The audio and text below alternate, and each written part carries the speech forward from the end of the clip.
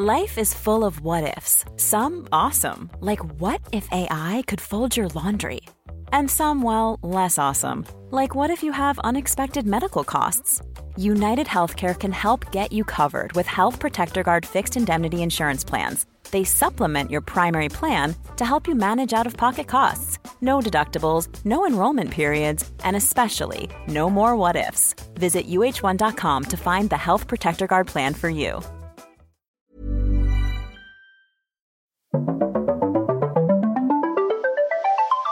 You're listening to Luke's English Podcast. For more information, visit teacherluke.co.uk. Hello everyone, welcome back to my podcast. How are you today? Hope you're all right. Why was that difficult to say? Maybe it's because it's the morning for me, and you know when you've just sort of recently woken up, it's the beginning of the day, you haven't really done a lot of talking, and so probably I'm not warmed up, including all my mouth muscles and stuff like that. Probably by the end of this episode, I'll be fully warmed up. But at this moment, I'm a bit, what's the word for it? Sort of a bit cold. I am actually cold as well because it's freezing today here. But anyway, hello. I hope you're all doing okay. That's what I was trying to say before. But, actors have to warm up they have to warm up their mouths and everything. Actors have to warm up singers. They do all these vocal warm-ups, like, I don't know what they all are. Unique New York and all that sort of those sorts of things. I should probably do that. I should probably do a full vocal warm-up. In fact, I should probably do a full body warm-up before I start recording episodes of this podcast. But no, that's not the way I do it. I just kind of press record and get started and warm up as we go. So, hello. Yes. Here is another rambling episode, as promised in the last one. So in the last episode, which was episode number 863, I said that the next episode, which is now this one, would be a rambling episode. So that's what this is. Does that make sense? Is that clear? I hope so. So anyway, here's a rambling episode, which I promised I would do last time. Why did I promise I'd do a rambling episode? Well, it's because the last episode was all fully written out in advance.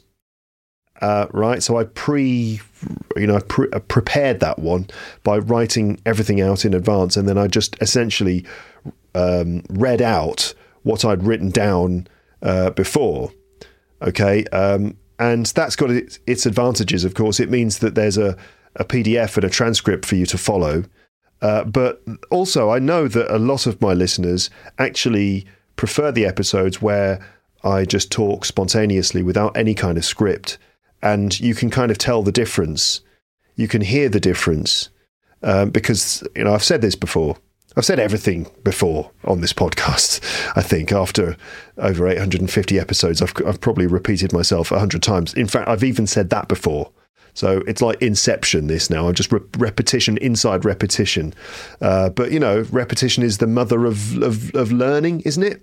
Something like that. Where was I? Oh, God, I've lost my train of thought. Oh, that's it. Some of my listeners definitely prefer or tell me that they can hear the difference between episodes where I'm reading from a script and episodes where I have no script and I'm kind of speaking spontaneously, making it up as I go along. Can you hear a difference? I think it's important to listen to both things, right? To listen to maybe scripted English, because then you can read the script and follow along if you want, or check the script again later. But it's also really important to, I think, tune your ear to the sounds of spontaneous spoken English. And so that's kind of what I'm doing here. So, yes, in this episode, I'd like to let you listen to some unplanned and spontaneous speaking. This is a rambling episode, which means that there's no specific agenda for this podcast. I haven't decided that there's a particular topic I'd like to talk about in advance. So really, this is just me kind of saying my thoughts out loud, It's a sort of stream of consciousness, really. I love doing these rambling episodes because really it's just a chance for me to let loose and kind of go with the flow and just try to, verbalize my thoughts and try to keep everything coherent and just keep talking all the way through. It's, that's the joy and the fun part for me, is that it's an exercise in self-expression, but also hopefully you enjoy kind of joining me and following my words, hanging out with me, and kind of going with the flow with me too. So in this episode, I'm just going to chat to you about this and that. Okay, I don't know how long this will be. To be honest, I've no idea. We'll see. We'll see how long this goes on for, and when I feel like it's the right moment to finish, I'll do so. So I don't know how long this will be. It might be an hour, it might be more. But you are welcome to just join me for as long as you like. It's completely up to you. I've got a few ideas of things I'd like to talk about. So I just want to kind of tell you what's been going on. I want to talk to you about the holiday period, because I didn't do that in the last episode. I was away for a couple of weeks, like most of us were, I think, celebrating like the Christmas holidays. Not everyone, of course, celebrates Christmas, but certainly for me and my family, that's a thing we do. And living in France and also the UK, we have time off at Christmas time. So that's kind of what I've been doing, or what I was doing for the last couple of weeks. So I want to just sort of talk to you about that stuff. And when I'm away from the podcast, when I'm not kind of regularly doing episodes, if I take 2 or 3 weeks off, I have to say that a lot of stuff builds up inside me. Having done this podcast now every week for about 15 years, it's a deeply ingrained habit, really. And if I don't record, if I don't speak on the podcast, then it kind of builds up and up and up inside me. And, like my brain's going, we need to get this stuff out. And so these rambling episodes allow me to do that. So I'm going to talk about, some of the things that kind of just came into my brain during this time. I've got a YouTube channel I'd like to recommend and talk about, a couple of podcasts as well that I can recommend and talk about. Maybe talk about some recent films. I did that, I think, in the last rambling episode. Did I? I don't remember. But recently I did talk about films I'd seen, and I got some nice responses to that, saying that people enjoy it when I talk about films. So I'll go into kind of film review mode as well a little bit. And stuff like that. Okay, all right. It's cold. It's really cold here at the moment. It's the beginning of January, and we've suddenly got this cold snap. So that's like a short period of cold weather. And it actually snowed yesterday, and it was quite nice to wake up this morning with a thin layer of snow on the rooftops outside our window. It's quite nice, really. I actually like cold weather. I prefer cold weather to the really hot weather that we often get in the summer these days. And of course, with the climate the way it is these days, the summers are hotter and hotter, and the winters are milder and milder. And it's rare, really, to get any kind of snowfall in this part of the world. I live in Paris, in France. I'm from England. And I remember when I was a kid, we used to get quite a lot of snow. We'd get snow every year. We'd be outside playing in the snow, making snowmen, having snowball fights and stuff like that. But it seems these days like getting proper snowfall is actually quite rare. Whereas the summer months, like, July, August, and last year, September too, they're often marked by extremely high temperatures, like record-breaking temperatures every year. Every year it gets hotter, and it's really obvious. I mean, we all know what's going on. It's terrifying, really. But anyway, the summer months can be so uncomfortable. But winter, I like it when it's really cold. It's not that cold here compared to some countries where you get like incredibly low temperatures, minus 30 and stuff like that. Here in France, in this part of France, it's rarely freezing, but at the moment the temperature is around about 0, a little bit less, maybe a little bit more, but it's knocking around the 0 level. It's really not that cold, but it's colder than it normally is, and I don't mind as long as the sun shines. If it's cold and fresh and the sun shines, that's just the best. I love that kind of weather because you can wrap up warm. You just get a couple of layers on, nice coat, put a scarf on, and it's lovely and fresh. And I like that. I've got a cup of tea. Excuse me. I'm going to drink. I'm actually drinking my tea from a paper cup, which is almost criminal, I think. I should be drinking it from a proper cup, right? But no, it's a paper cup today.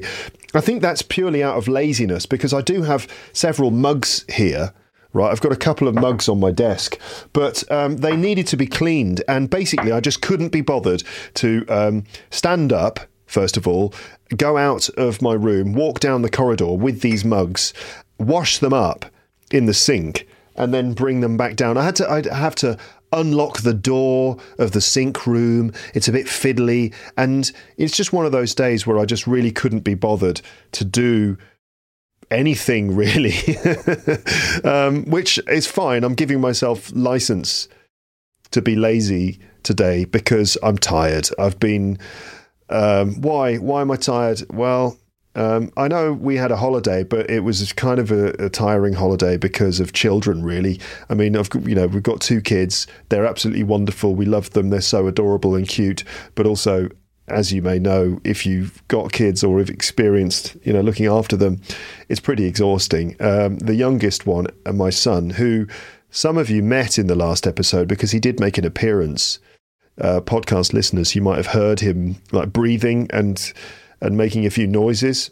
If you watch the video version, you could see the top of his head.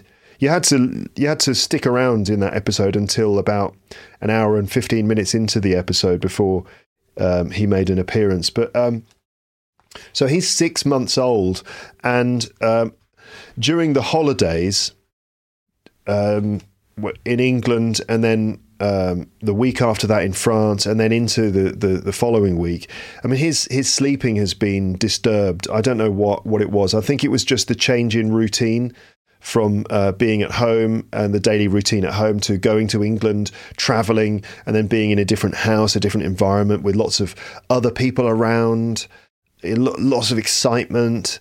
And I think it sort of triggered maybe a growth spurt in him. A growth spurt. That's where I think he just grew a lot in that time. He's definitely grown recently. You can see it almost like sometimes you see him at the end of the day and like, wow, you're like bigger than you were at the beginning of the day, just a little bit.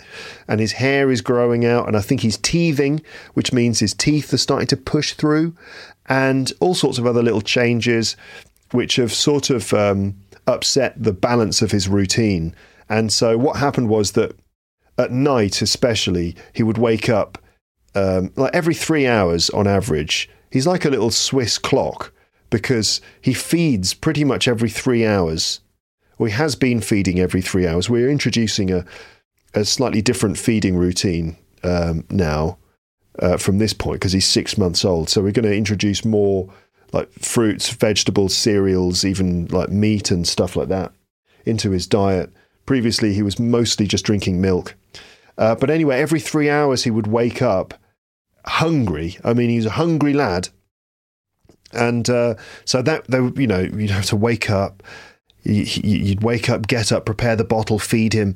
And I guess the last 3 weeks have been every night like that, of me or my wife holding him in the night with a bottle in his mouth, falling asleep while feeding him. And there have been some moments where I've been sitting there on the bed, feeding him his milk from a bottle, and I've realised that I've kind of fallen asleep because it's like 3 or 4 in the morning. And I wake up realising I'm just pressing the bottle into his face. He's like, I'm finished, get on. And I'm pressing the bottle into his face, the poor little lad. But he's very good. He doesn't complain about things too much. But having said that, after feeding him, it has been taking him quite a long time to get back to sleep. And so that means that I have to hold him in my arms and bounce up and down on a yoga ball, or walk around the living room holding him in my arms. And that's with those conditions, in my arms or in the arms of my wife, warm, comfortable, with a pacifier or dummy in his mouth and his teddy bear with him in a sleeping bag, then he falls asleep. He falls asleep quite quickly, in fact, usually. But then what happens is, so the situation. Imagine the situation. I've just fed him, falling asleep on the end of the bed, and then I have to get up and walk around the living room with him. So I'm walking around the living room in the middle of the night, and look down, and he's looking up at me. His eyes are wide open like saucers, and he's staring back up at me. I just see these two eyes looking out of the darkness up at me. And, you know, I have to kind of keep moving and walking around. And, and yeah, the yoga ball trick works quite well. So I've been sitting on a yoga ball, watching YouTube with the brightness dimmed right down on my computer, with a pair of Bluetooth headphones on, watching YouTube, at 4 o'clock in the morning, bouncing up and down on a yoga ball until my son actually falls asleep. And, you know, his eyes close, his breathing starts to slow down. And the key factor for me in judging whether he's ready to go back into bed is if his arm drops down. So his arm will be holding onto his teddy bear. He kind of holds onto his teddy bear. Sometimes his hand comes up and grabs my beard. He sort of he's stroking my beard, helps him to fall asleep. I don't know why, but his hand will come up and sort of grab onto my beard, or he'll be stroking his teddy bear. And after a certain period, after a while, the hand just drops down limp on his side. And that's the sign which tells me that he's ready to go to bed, or at least he should be ready to go to bed at that point. So I'm like, okay, the hand has dropped down. He's definitely asleep now. Time to put him back into bed. So I'll creep back into the bedroom, put him down in his cot. And as literally the moment that his head touches the mattress, bing, the eyes come back on. He stares back up at me and his arms start flapping around. And often a big grin will appear on his face, like, heh, like that. So eyes open, arms start flapping, big smile on his face, like, no, I want to stay. I want to continue hanging out with you. I'm like, oh, mate, really? Can't I really just need to sleep. And so that often happens. I mean, like recently I've been up maybe 2 hours each night doing things like that. So I'm a bit tired. That's why I'm giving myself license to be lazy and not go and wash up these cups. Instead, use a plastic cup, even though this is probably a crime, isn't it? Certainly in England, like you can't drink tea out of a paper cup. Well, I am today, okay? There are no rules today, okay? What about you guys? Did you have a good, New Year period? What did you do? Were you out celebrating, partying? Fireworks and stuff, or are you more of the kind of stay-at-home type of person? I am definitely these days more of a stay-at-home person at New Year's Eve. There have been many New Year's Eves when I've felt obliged to go out and go to some nightclub or some party somewhere, and you get home in the early hours of the morning and spend the rest of the next day recovering. Or you go out into the centre of the city to a club and you party the night away, and then it's a total nightmare trying to get home because there are no taxis and everyone's out in the street. It's just total chaos.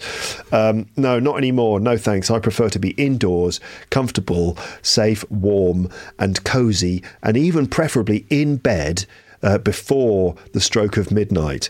And so this year, my wife and I spent New Year's Eve on the sofa having a well-earned, relaxing evening on the sofa. I suppose this means we're getting old. It must be, but it happens to everyone, and that's fine. It doesn't matter. You don't have to go out and do something crazy on New Year's Eve. In fact, it's lovely to just stay in and have a nice, cozy time.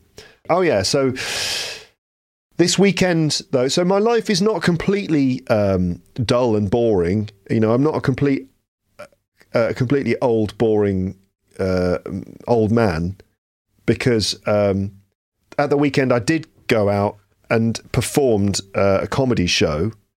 Now, okay, so listeners, hello. Why did I just say that? Why did I just say listeners, hello? I don't know. So the comedy show, what was that? So my friend Paul Taylor, who many of you will know from this podcast because he's a regular guest, Paul from Amber and Paul. And yes, the next episode of this podcast is an Amber and Paul episode. I keep hinting at that episode, telling you, I've got another Amber and Paul episode coming. It's coming next week, I promise, okay? No more messing around. You're going to get Amber and Paul action. 2 episodes back to back. That's the plan. So Paul did a show at a venue called the Zenith. Now, Paul Taylor, he's a stand-up comedian. I'm a stand-up comedian too, but Paul, was it about 10 years ago? If you've been a long-term listener to this podcast for over 10 years, then you'll know the entire story. So Paul's basically from England, like me. He's a bit younger than me, but we met each other in Paris doing stand-up comedy, and we did shows. We did the same shows together with some of my other friends that you might know, including Amber, Sarah Donnelly, Fred Yango, who else? Plenty of other people too, and Sebastian Marks and others. And so Paul and I both sort of met each other doing comedy in these kind of like fairly low-level comedy shows that, to be fair, I'm still doing these smaller English comedy shows in Paris. But Paul, at one point, decided, right, I'm going to try and do this as my career. I'm going to try and make a career out of doing stand-up. Because the thing about Paul is that he's bilingual. He speaks French and English, like really, really well. And he's able to do stand-up comedy in both languages. And living in Paris, obviously, that's great. That's a great advantage. Because there's a stand-up comedy scene in French, but also there is a stand-up comedy scene in English as well, actually. And so Paul was able to do both of those things. And it was going well for him. And at some point, he decided he would give up his job. He'd quit his job, and he had a good job at Apple. And he decided to give up that job in order to pursue stand-up as a career. And he really went for it. It's very impressive the way in which he applied himself to doing that challenge. And it really paid off for him. And he just went from success to success and created a one-man show, his first one-man show, and toured that around France and the French-speaking world. He got on TV, had a TV show, which was on television in France. It also was a big hit on YouTube, a really well-made TV show with just short episodes where he kind of makes fun of French culture in a very knowing way, and the French audiences loved it. And so he had his TV show and several other shows with Canal Plus, the TV station here in France. A second bilingual show. He created a second bilingual show and toured that around France and the French-speaking world. And then a third bilingual show where it's literally in French and English. So he'll speak for 5 minutes or so on stage in English, doing his comedy in English, and then he'll switch to French and he'll be doing it in French.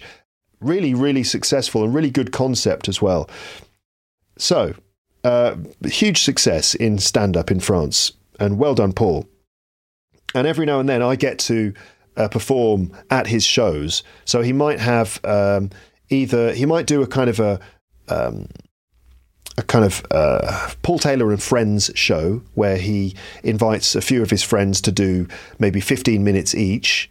So Paul will open the show and he'll be the host, and then he'll introduce different comedians, and there might be 4 or 5 comedians on the show.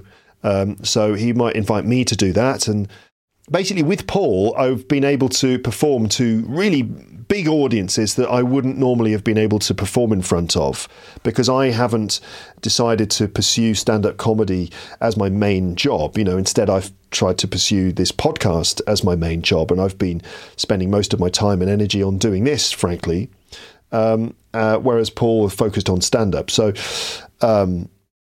with Paul, I've been able to do these big shows, either being a guest in one of his his in French they call them a plateau, which is like a showcase of a number of different comedians, or opening for him, where I would do maybe 5 or 10 minutes at the beginning to kind of warm up the audience before Paul did his one-man show. And then this weekend, right, you heard me talking about it, didn't you? You may have heard me talking about it at the beginning of a recent episode, and I'm probably going to repeat some of this stuff again at the beginning of the next episode just to provide a bit of context, because we talk about some of these things.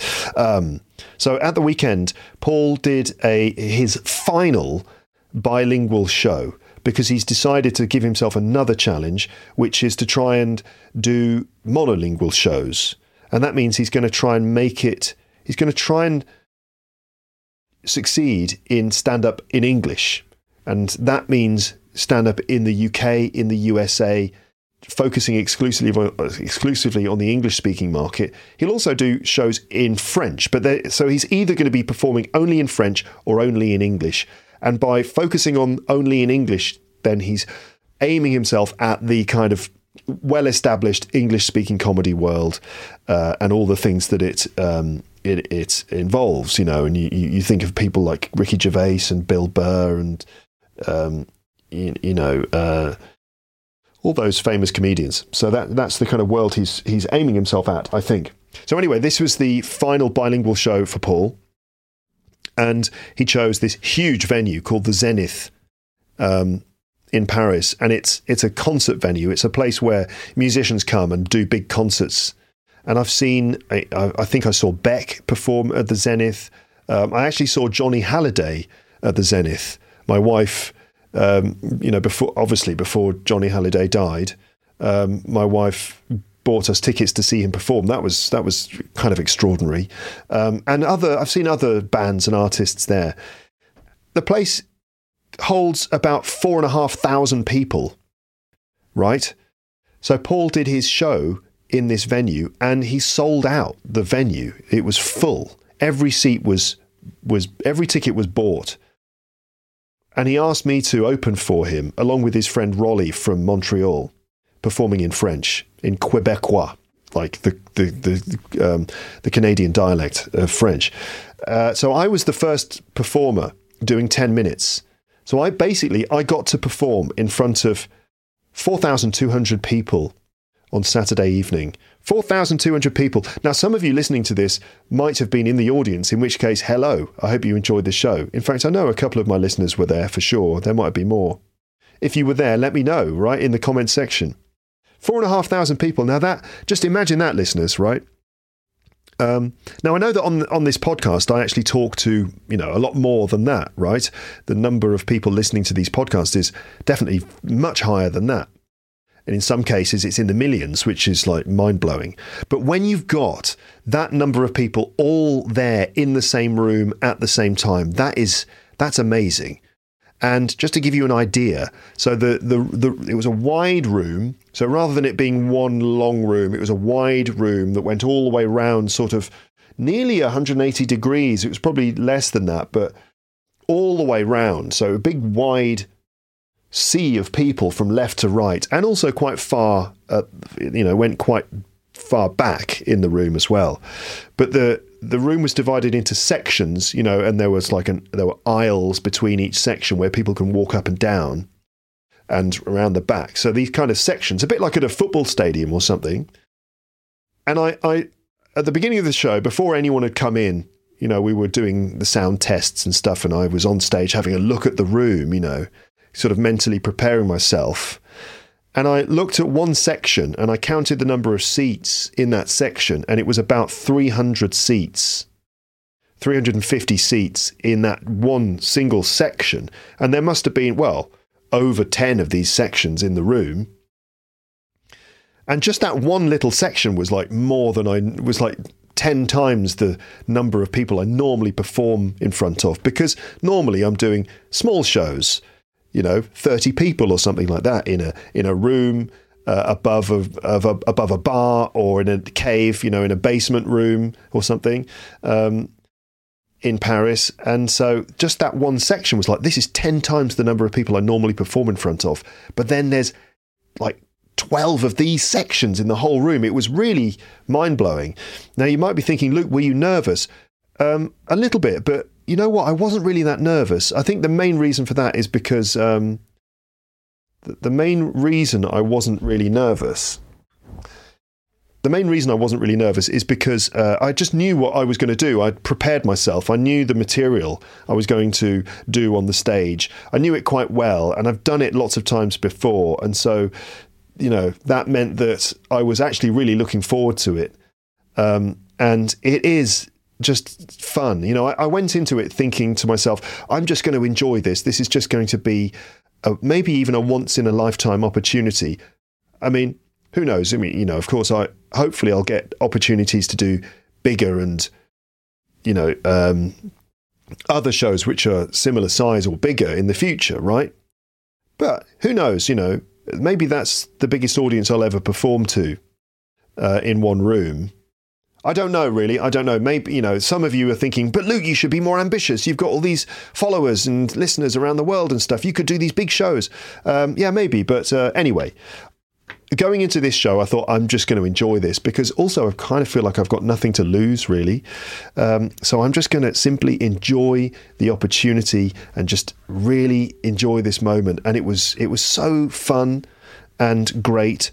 And so there you are. That was an experience. So you go out and you know, you can't really get a sense of, it's just a sea of heads, you know, you look out into the audience and you do see individuals, but you try not to focus your attention on individuals. It's more like you just sort of project yourself to the room.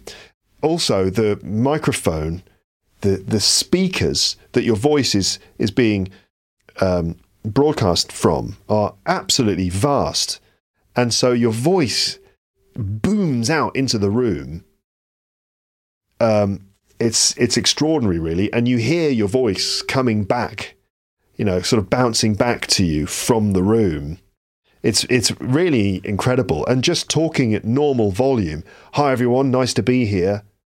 Just normal volume. That is broadcast really loud in the room. Hi, everyone. Nice to be here.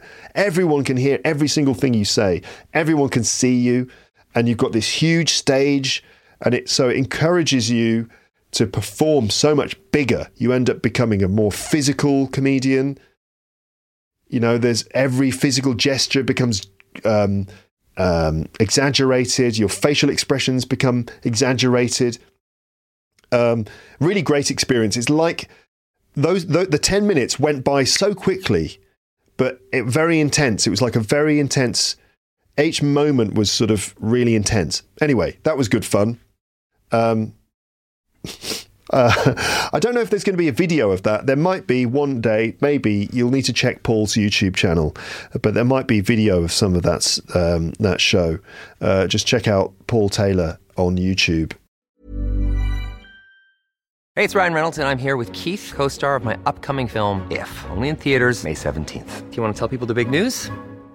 All right, I'll do it. Sign up now and you'll get unlimited for $15 a month and 6 months of Paramount Plus Essential Plan on us. MintMobile.com/switch. Upfront payment of $45 equivalent to $15 per month. Unlimited over 40 gigabytes per month. Face lower speeds. Videos at 480p. Active Mint customers by 531.24 get 6 months of Paramount Plus Essential Plan. Auto renews after 6 months. Offer ends May 31st, 2024. Separate Paramount Plus registration required. Terms and conditions apply if rated PG. Hiring for your small business? If you're not looking for professionals on LinkedIn, you're looking in the wrong place. That's like looking for your car keys in a fish tank.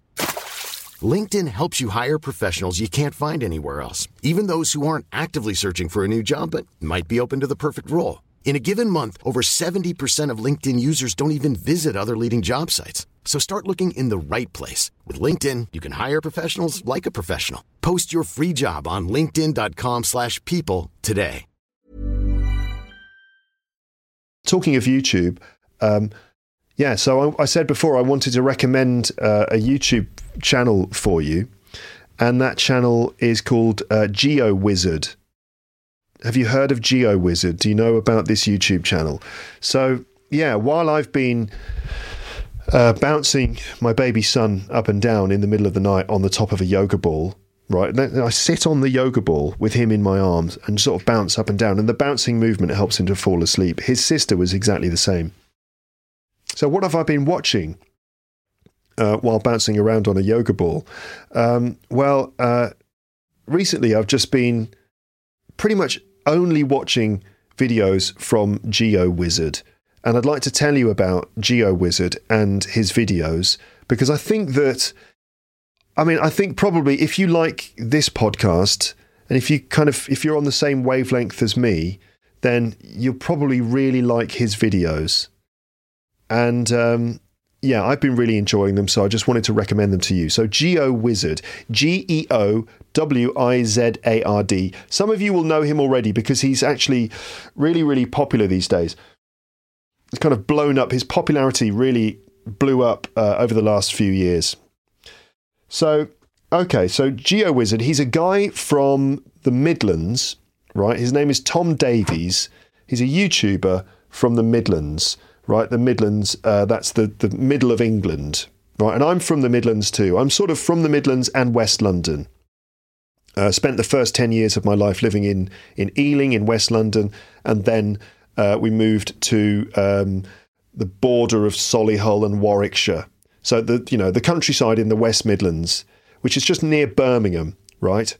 And so GeoWizard he's not from exactly where I'm from, but he's not far away, a bit further north and west to where I'm from, but certainly in the Midlands, in the Birmingham area. And that's kind of one of the things I like about him is I love listening to his Birmingham accent. He's got a Brummie accent. And I just love the Brummie accent because it reminds me of all the people I used to know, a lot of the people I went to school with, a lot of the people I went to sixth form college with, people I worked with in pubs and stuff when I was growing up. And so, I've got a lot of affection for that accent. And his accent is, it's just a classic sort of Brummie accent. And actually, in the UK, I'm going to talk about accents a little bit now. In the UK, we have, as you may know, a wide variety of accents.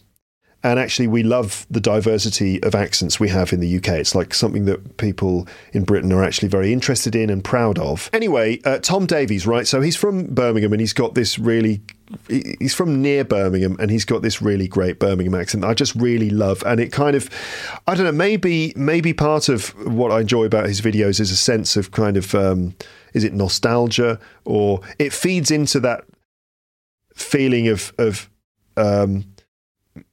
maybe missing my home country, and his videos allow me to enjoy sort of keeping in touch with British culture or something. I don't know. So what does he do, right? What does he do? He's a sort of youngish guy. Well, that's from my perspective. I think he's in his early 30s these days.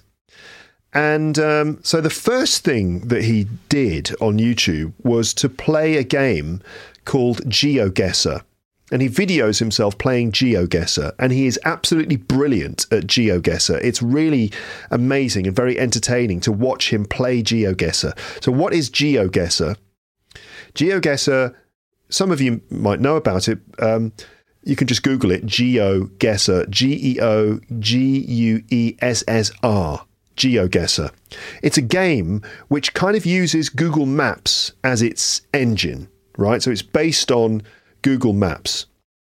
And essentially what GeoGuessr does is it places you somewhere in the world using Google Street View, right? That's that version of Google where you can look at a map on Google Maps and there's a little orange man in the bottom right-hand corner. You can kind of drag that orange man somewhere onto the map and drop him on the map, and it takes you to a actual, like a 360-degree photograph, totally immersive photograph of that spot. And you can move up and down the street, you can scroll around and look and zoom in on things. That's Google Street View. You must have played with it. I'm sure that you know about it. So GeoGuessr uses Google Street View and turns it into a game. So yeah, essentially what happens is you start the game and GeoGuessr drops you somewhere randomly in the world. You just arrive on a street. It could be a road in the middle of nowhere. It could be a road in a town or something like that. You could be anywhere in the world. And you have to put a pin in the map where you think you are.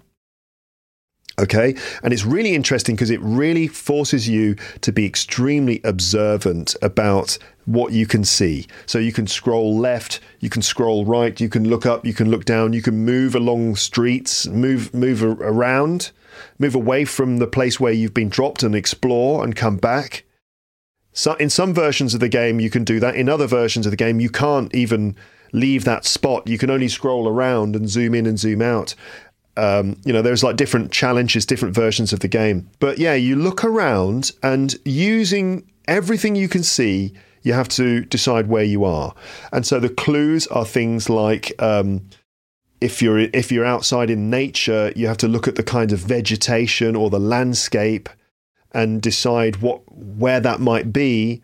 You can work out if you're in the northern or southern hemisphere, I think by the position of the sun in the sky or something. I've never been able to do that.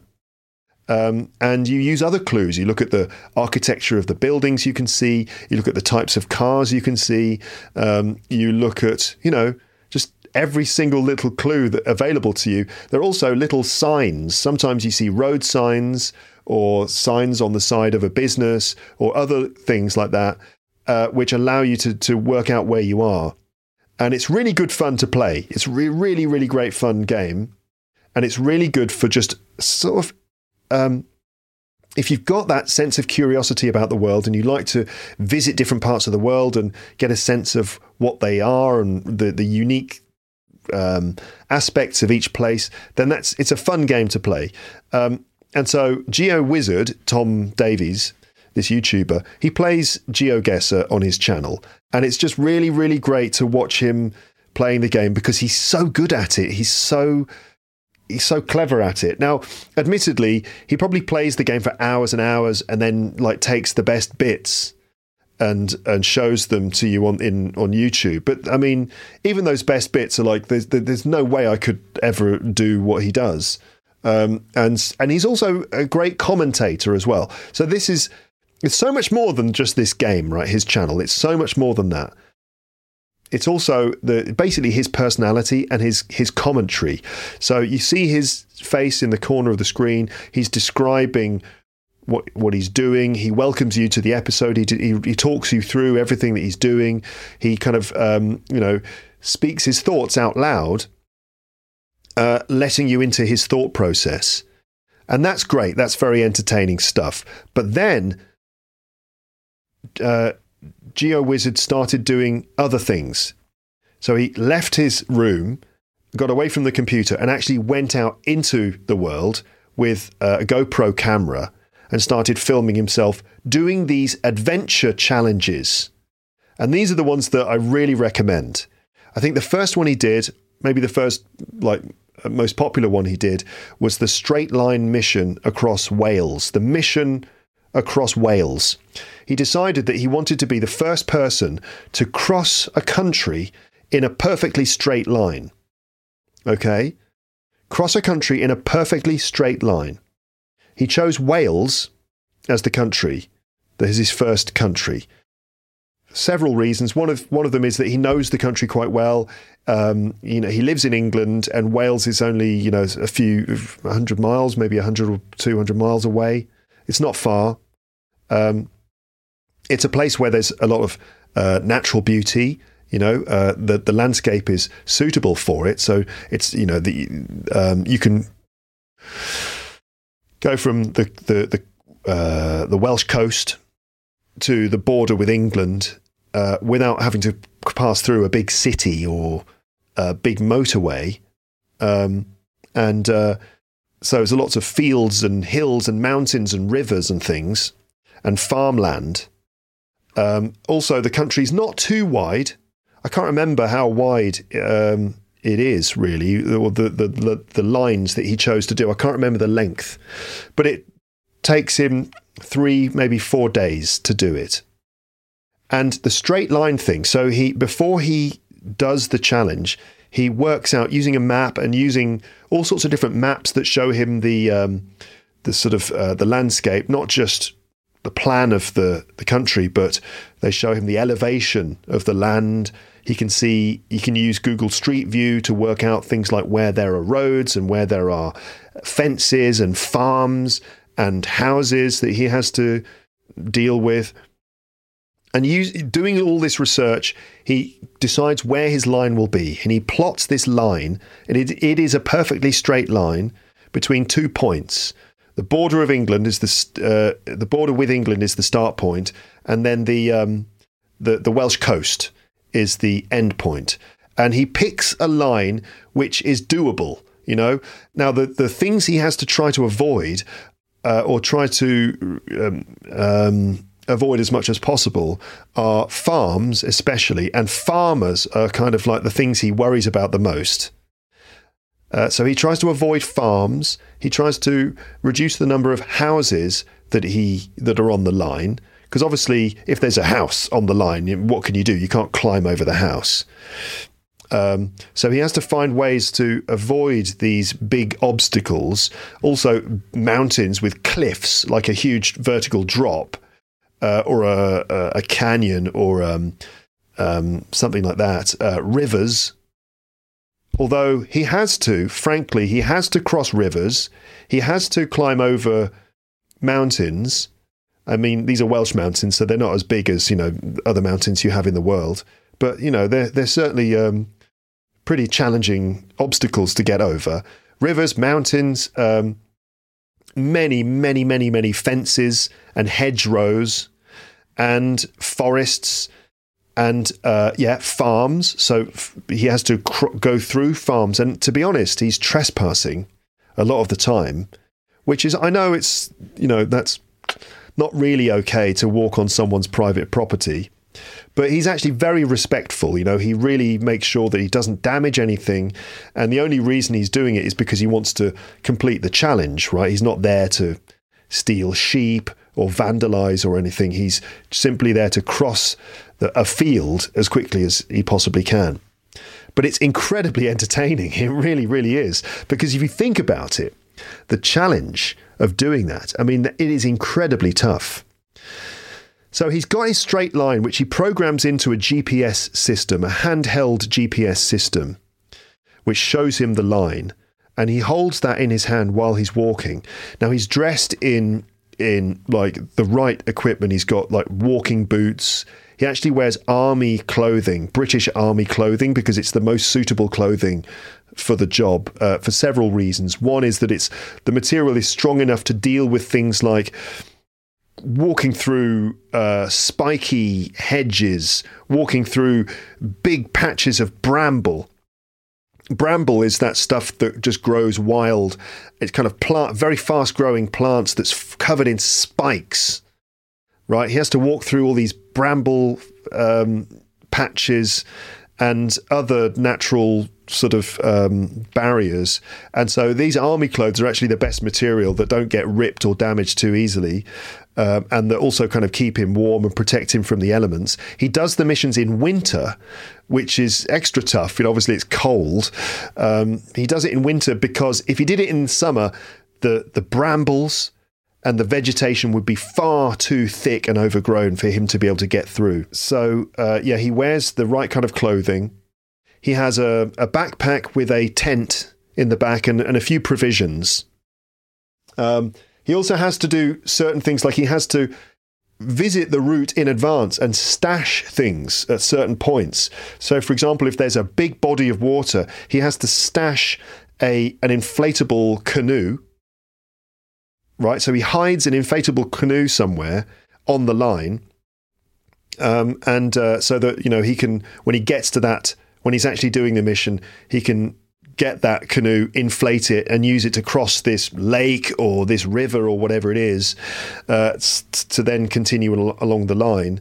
And, with the GPS in his hand, he knows exactly where the line is. He's able to follow it very closely, constantly looking at this GPS reader. He's also got his girlfriend, who's now his wife, Verity, who is kind of like the most valuable player really for him in these challenges, because she helps him out by, she's in a car or something, she'll come by, she'll drive and meet him on the line and maybe sort of let him shelter in her car or something, or give him resources that he needs, like, you know, food or, you know, other things. So she's there to sort of help him. And every time it's an amazing mission. It's an amazing adventure. Stuff happens that you don't expect. So just imagine what that would be like, right? What are the sort of obstacles you would have to deal with, and the discipline that you'd need to stay on that line, no matter what, you know, whatever the landscape is, you've got to hold that line. Now, there's a certain amount of deviation that's possible, and he's got a system called the platinum, gold, and silver system. A platinum run is when you stick to the line within, I think it's about 20 meters. 20 meters? So he's allowed to deviate from the line 20 meters. But he needs to try and reduce that, because the closer he stays to the line, the better his score is at the end. And there's a score that you can get. So these straight line missions, these are kind of now a fairly established thing with their own like rules and stuff. So the closer you stay to the line, the better your score is.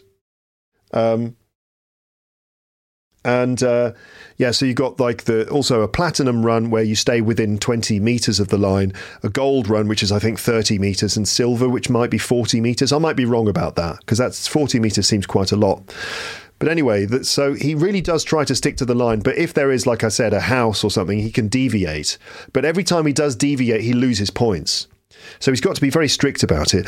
But it's incredibly difficult. I mean, even Wales, which is a relatively small country, it is really, really difficult. It really tests his physical fitness, his mental reserve, and it is a real survival challenge.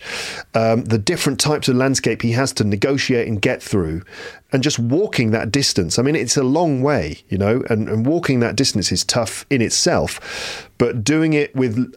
like the first mission that he does, he's really, frankly, unprepared. He doesn't bring enough food. He doesn't sort of prepare himself properly. And he gets into some, frankly, very dangerous situations. Crossing a river, which is has a really strong current. And in order to cross the river, he finds this broken down old bridge, and it looks like a very sketchy old bridge that could just break. And he climbs over it, and he gets to the middle, and you can see on his GoPro footage the torrent of water below him. And he kind of realizes halfway through, oh my God, actually, if I fall in the water, I would probably die. So it's actually really gripping to watch him negotiate all of these obstacles, and the forests that he has to go through, thick pine forests where he's crawling under the branches. He's, you know, squeezing through these thick forests and things like that, and climbing over mountains and climbing down or climbing up fairly dangerous rock faces and things like that.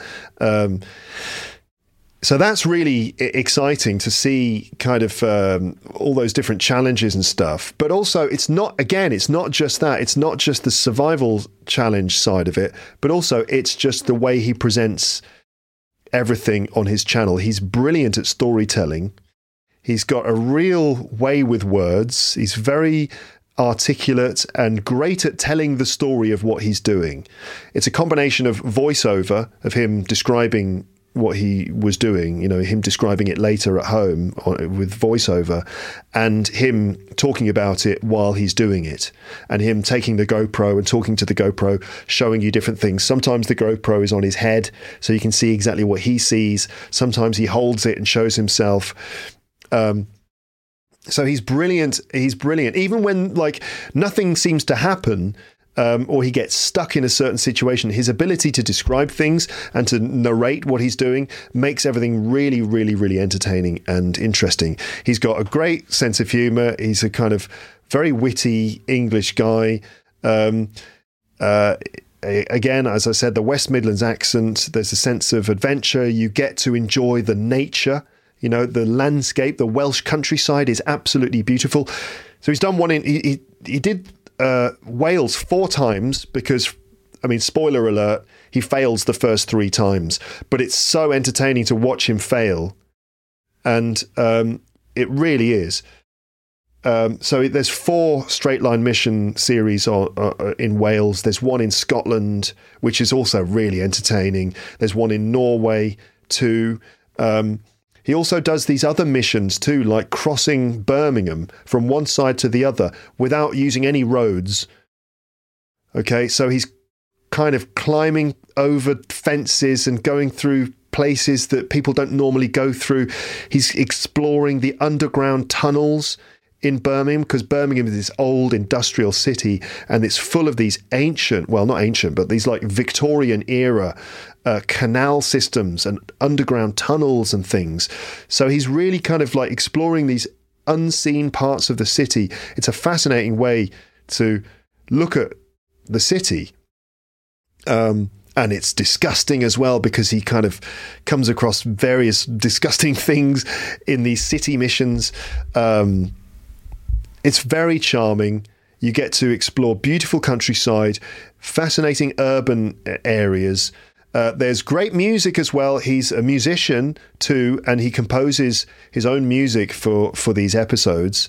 It's 16-bit music, so that's the sort of music that you might have heard in a Sega Genesis computer game or a Super Nintendo computer game. You know, that kind of old-fashioned retro computer game music. So he's got an album of about 12 of these songs, instrumental songs composed with 16-bit music software. But they're really good. They're very catchy little melodies, and that also adds into the enjoyment, and it gives everything a sort of computer gamey kind of feeling. It does feel like a computer game. When you're watching his point of view, him climbing over fences, him crawling through tunnels, him kind of squeezing through forests, him trying to climb through horrible, prickly, spiky hedges, and also farmers. I mentioned farmers before, but I didn't really explain. Farmers are often his biggest fear. And so there's kind of stealth involved, like in a computer game where there's always a stealth element where you have to sneak through certain situations. So there's stealth involved too, because farmers can be really dangerous to his missions, because if a farmer catches him, because farmers can sometimes be very unfriendly, and they can be very angry with you if you're on their land, and they can going to grab you, either call the police, have you ejected from the field or something. And so if a farmer catches him, that's the end of the mission, because they would take him far away from his line. So farmers are kind of like the thing he's most afraid of. So there are some really great moments where he's kind of like sneaking past farms, and he has a few encounters with farmers, including one particularly exciting one where a farmer is actually chasing him on a quad bike, and he's like managing to climb over hedges and fences, giving himself, more room, whereas the farmer's got to go round through a gate and stuff like that, and the farmer's like so angry with him, and Tom is apologizing. I'm really sorry. I'm trying to break a world record. I'm sorry. Come here. Very, very good. So that's I fully recommend the GeoWizard YouTube channel. And you know what? Let's actually have a little look at one of his videos. I just want to give you a sample. I'm going to play maybe the first couple of minutes of one of his videos now. Now, this might get flagged up on YouTube because I'm going to play someone else's content. So this actually might get flagged up. In fact, GeoWizard he might know that I've played his section of his video, and if he doesn't like that, then I will remove it without hesitation. I won't be bothered by that at all. I would completely understand, but hopefully he won't mind, because I'm giving him a big sort of promotion here. Not that he needs it. I mean, he's got like million plus subscribers now, and a lot of his straight line videos will get millions of views and stuff. So he's already like super popular. But if he doesn't want me to play this on my show, then I'll gladly take it down. Okay. Actually, I sent Tom, the host of the channel, I sent him an email inviting him to be on the show, because I'd love to talk to him about his missions and sort of ask him to tell the stories of some of the things that happened to him. I did send him an email. Haven't had a reply. I sent that a couple of months ago. Haven't had a reply, which, to be honest, I completely understand, because I imagine he's getting tons and tons of emails and correspondence all the time. I mean, I sort of know a bit what it's like to be a YouTuber or podcaster who has a large following, a large-ish following.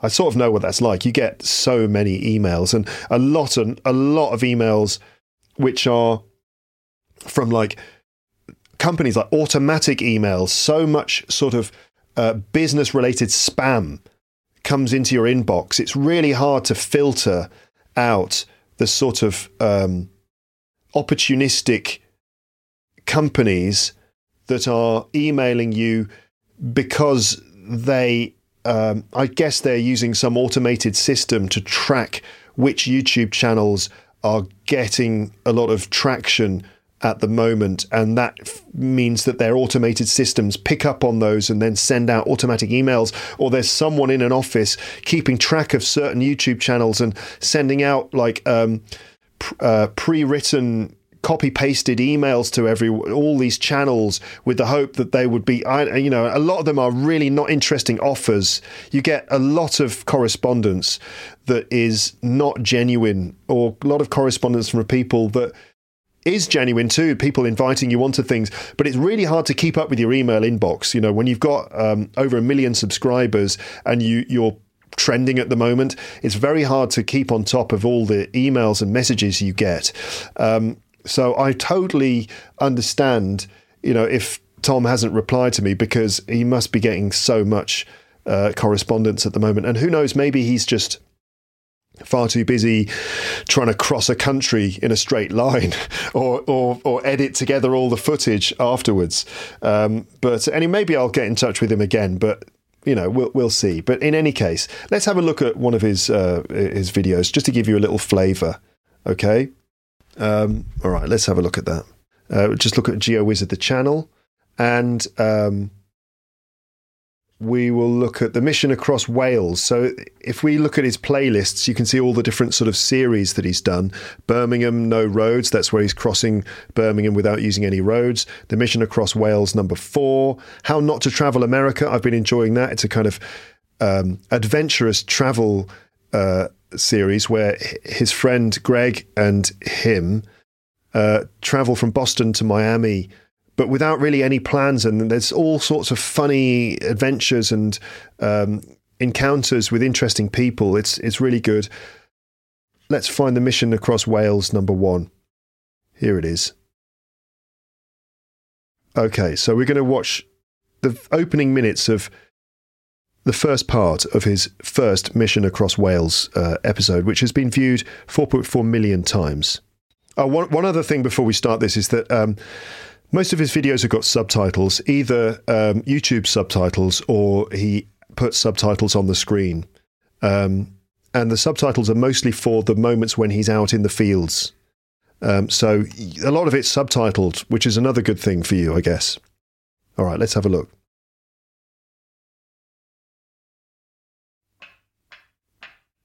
How do you do?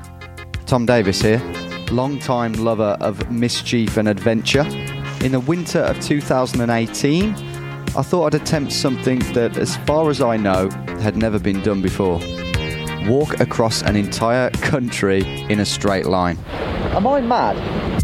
To pull this off, I'd need to find a country in which it was physically possible to walk across in a straight line, one that wasn't too wide, and one with the right balance of remoteness and human activity. That country was right on my doorstep. Wales.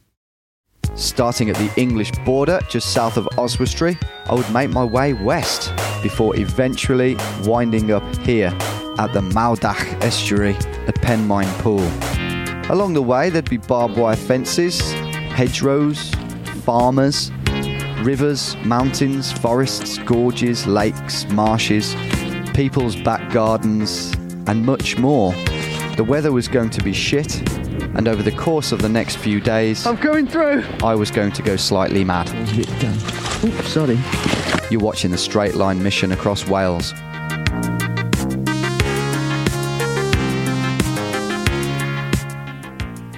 Right, so that's just the first one, and you know he goes across he has to swim across a river and all sorts of stuff. It's really good. You'll have to just take my word for it. Let's just back up and listen to some of that again. I want to point out some little features of his accent. Right, let's just try and notice certain features of his accent, which, by the way, I love. Right, I love all the different accents. And as I said before, I'm particularly affectionate towards a Midlands accent. Because, as I said, like all the kids at school when I grew up all spoke with this kind of accent. I used to speak with an accent like that sometimes at one point. These days, it's kind of, since I've moved away from that area, I've lost the accent a bit. But every now and then when I sort of go back to where I used to live, it kind of comes out a bit more. Anyway, let's have a listen to his accent and I'll try and point out certain things. How do you do? Tom Davis here. Long-time lover of mischief and adventure. Long time, so not long time, but long time. So that oi sound instead of an I sound. So in time, in a Birmingham accent, it's going to sound like time as well. Now there's vowel sounds, but there's also like intonation as well. A lot of the time, someone speaking in a Birmingham accent, the intonation is like going to be a bit different to how you might be used to. Long-time lover of mischief and adventure. In the winter of 2018, I thought I'd attempt something that, as far as I know... As far as I know... No, it's not as strong as that. Far as I know, not I, but I. As far as I know... had never been done before. Walk across an entire country. Walk across an entire country. Walk across an entire country. An entire country. In a straight line. In a straight line. Not a straight line, but line. To pull this off, I'd need to find a country in which it was physically possible to walk across in a straight line. One that wasn't too wide. One that wasn't too wide. Not wide, but wide.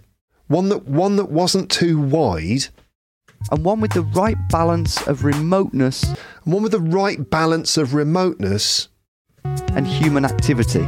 Human activity. All right. I mean, I think I'll probably stop now, but I highly recommend Tom Davies. His channel is called Geo Wizard, and you should start with the Mission Across Wales series. Basically, you can just join him on this really cool adventure, enjoy the Welsh countryside, enjoy his commentary and his storytelling, and then, if you like that, get into all his other videos as well. But the other straight line missions in Wales, in Scotland, in Norway, the city missions I talked about across Birmingham and across the industrial Black Country. What else? The adventure mission through Europe, which is called How Not to Travel Europe. Some really funny moments in that, and then How Not to Travel America. And more recently, he did one which is called, I think it's £10 in my pocket or something. And the idea there is he leaves his house, he's got £10 in his pocket, that's it. He just walks north. And he walks off into the countryside, north, with just £10 in his pocket.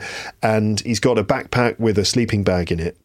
And the idea, the spirit of that is just that he's going to have adventures and just have encounters with people who are going to help him and, explore the countryside and just go off the beaten path and see what happens. It's a really cool way of exploring England. and I highly recommend it. So there you go, Geo Wizard. I think it's probably time for me to stop. I said before that I would talk about some films that I've enjoyed recently. I don't really have time to go into the full details, but basically, last time I talked about films was with Cara Leopold. We talked about various films then, but previously, in a Rambling episode, I talked about some films I'd seen as well, including The Witch. Who's the director of that? Robert Eggers. So I talked about watching this film called The Witch, directed by Robert Eggers, which is a horror film, a really creepy, atmospheric horror film, which I really enjoyed. And listeners wrote to me to recommend some of his other films. And I did watch The Northman, which I also thought was really good. Really well directed, full of atmosphere, full of scary sort of evil, dark magic and stuff. The storyline, I have to say, was a little bit sort of, I don't know if generic is the right word, but the sort of thing that we've seen a lot of times before, like the hero's journey, the boy who grows up with a desire to get revenge for the death of his father, and he goes through various different trials and ultimately tries to kill the man who killed his father. It's like a fairly standard sort of hero's journey, but it's done in a really good way with some very atmospheric and creepy moments. So I'd recommend The Northman. Very violent though. It's extremely violent. So if that's not your cup of tea, then avoid it. I also mentioned that I'd seen, what was it called? Hereditary by Adi Aster, the director, a very disturbing film about a family who are kind of plagued by demonic forces, and actually very good. Not the kind of normal popcorn movie horror films like Insidious and stuff, which are, I think, not that original really, but Hereditary was clever and very disturbing. And he made he made another film called Midsummer, which is also fascinating and disturbing. So if you like disturbing horror films, check that out. It's basically about a girl who is in a relationship with a guy, and the relationship's not very strong really, and I think the guy would probably like to break up with her. So it's essentially a breakup movie, a movie about a couple that breaks up, but it's set within the context of this trip that they make to, I think it's Sweden, like northern Sweden, for a midsummer festival. And they think they're just going to observe this interesting midsummer festival. Some of the people that she goes with her boyfriend are students who are writing projects about midsummer festivals. And they go innocently sort of expecting just to observe, some interesting old traditional customs. What they don't realise is that they've walked into a kind of pagan cult, and a cult which believes in, the things that the pagans believed in, including ritual sacrifice. And so within the context of this disturbing pagan cult, which might actually be involved in very, very dark ritualistic sacrifices, her and her boyfriend split up. I'm not selling it very well. I'm not selling the film very well, but it's good and disturbing. If you like kind of disturbing psychological horror films, then I recommend it. But it's pretty disturbing stuff, and it definitely made me think of a British film called The Wicker Man, which was released in the 70s, and I watched that again. And The Wicker Man is similar, very, very similar film, but it's set in Scotland, and it's got Christopher Lee in it. It's about a policeman who goes to an island, a Scottish island, to investigate the disappearance of a girl, and he gets caught up. Again, it's very similar. He gets caught up in the rituals of this pagan cult.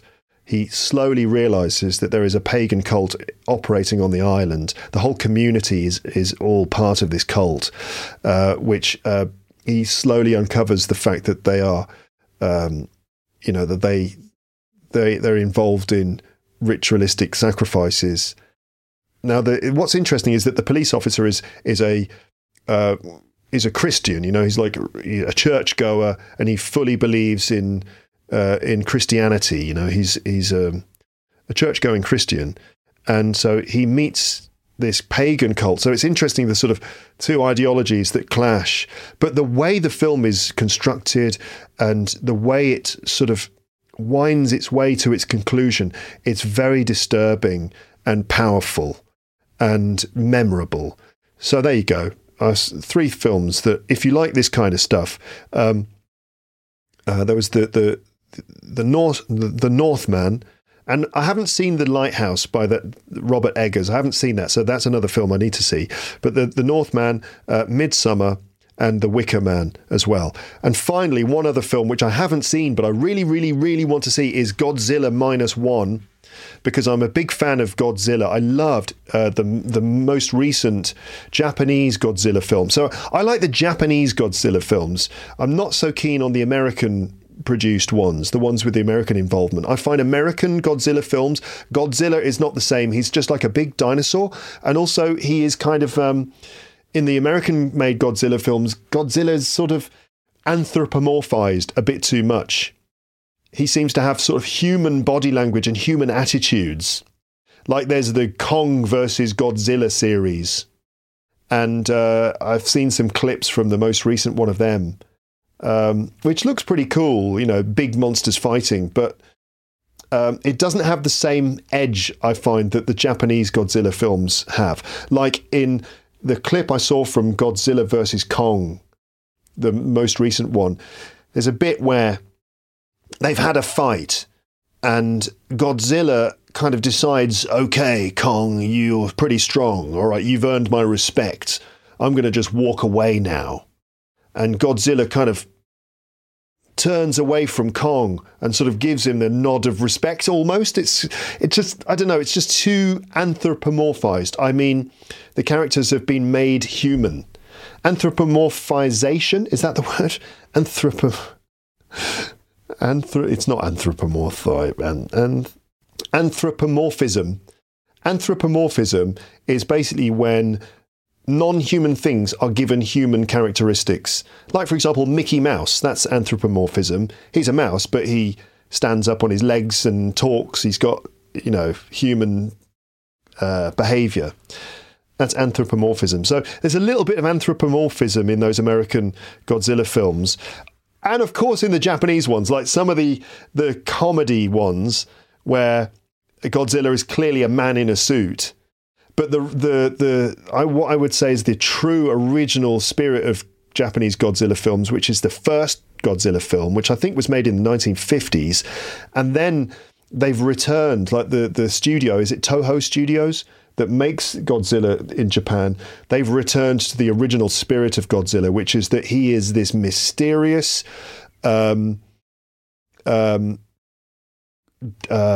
mutated creature that arrives in Japan. He arrives from the sea and destroys everything that he comes close to. And we don't know his motivations. We think that he's been created because of nuclear testing or atomic testing in the oceans, probably by the Americans. Atomic bomb tests in the ocean, in the Pacific Ocean, have led to radiation leaking out, and it's infected something, some creature, which has mutated and turned into this monster, which is continuing to mutate. And it's full of rage and full of radioactive energy. It's really mysterious and weird. And it represents something important, I think, in Japanese culture. Not just the radiation, right? And the nuclear stuff. And the effects that American nuclear action had. But also, I think it goes even deeper than that, that in Japan they are subject to natural forces, that this extremely destructive power of natural forces. And I have to say, at this point, I've got to say my thoughts go out to all the people who suffered from the recent earthquake and tsunami in Japan, on the east coast of Japan. No, west coast of Japan, a few weeks ago. And if anyone listening has been affected by that, then my thoughts go out to you, and I'm really sorry to hear and see what happened. But I guess it demonstrates what I'm saying about Japan, which is that they are, these islands they're subject to such powerful natural forces, earthquakes, tsunamis, tornadoes, natural disasters and things. And so that, I think, is deeply part of Japanese culture to an extent. And so Godzilla represents some of these things. And Shin Godzilla, the film before this most recent one, Godzilla -1, that it came out a few years ago. I watched that with my brother, and we were stunned by it, because Godzilla is like a really creepy, weird thing. He's this worm, first of all, that appears in the ocean. No one knows where he's come from or what he is. He arrives in Tokyo and crawls inland and destroys everything. That he crawls through the streets and crushes all these houses and buildings. People are running screaming. It's like a tsunami. And the government don't know what to do. This is the interesting thing about Shin Godzilla. It's really about the bureaucracy and the fact that the inefficiency of the government and all the bureaucracy, the layers, layers of hierarchy, and the sort of chain of command in the different government departments. There's like so many bureaucrats.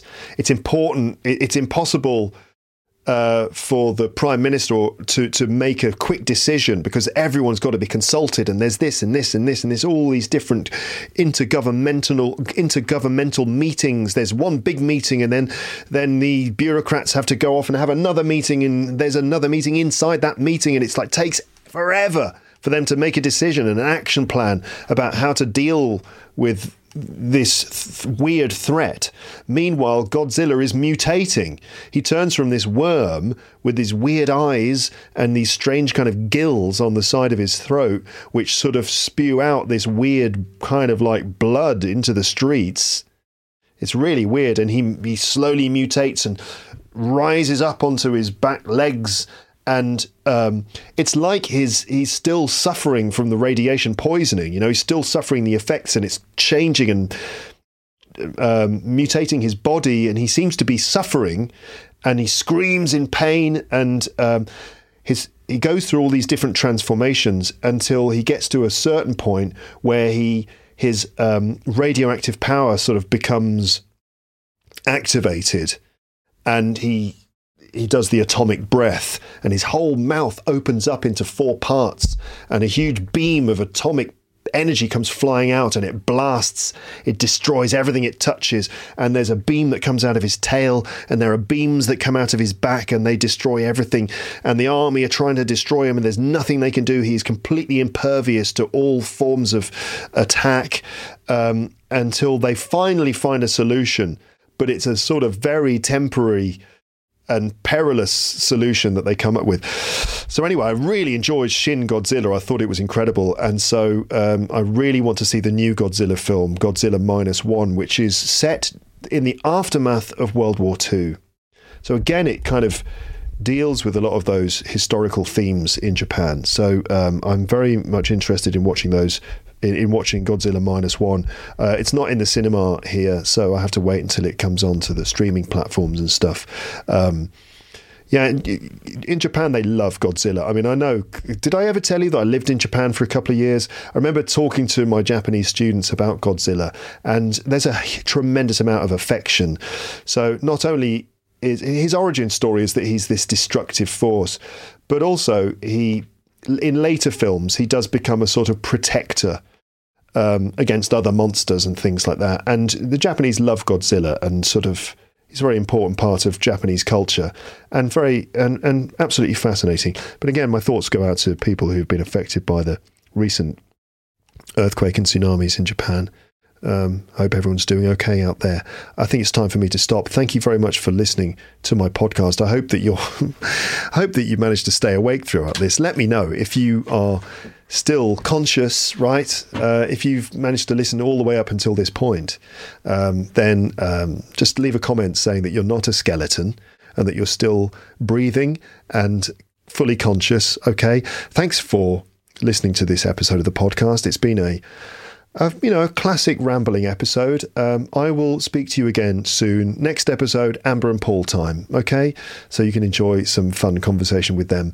But otherwise, leave a comment, leave a like, subscribe to the podcast, leave a nice review, tell your friends about the show.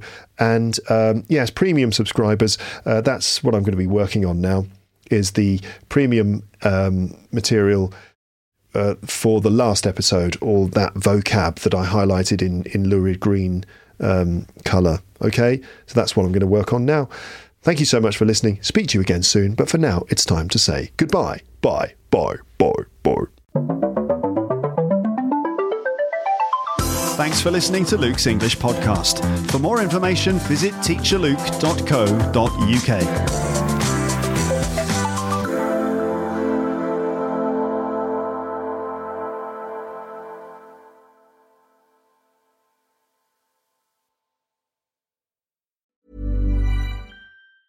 Planning for your next trip? Elevate your travel style with Quince. Quince has all the jet-setting essentials you'll want for your next getaway, like European linen, premium luggage options, buttery soft Italian leather bags, and so much more. And is all priced at 50 to 80% less than similar brands. Plus, Quince only works with factories that use safe and ethical manufacturing practices. Pack your bags with high-quality essentials you'll be wearing for vacations to come with Quince. Go to quince.com/pack for free shipping and 365-day returns. If you enjoyed this episode of Luke's English Podcast, consider signing up for Luke's English Podcast Premium. You'll get regular premium episodes with stories, vocabulary, grammar and pronunciation teaching from me, and the usual moments of humour and fun. Plus, with your subscription, you will be directly supporting my work and making this whole podcast project possible. For more information about Luke's English Podcast Premium, go to teacherluke.co.uk/premium info.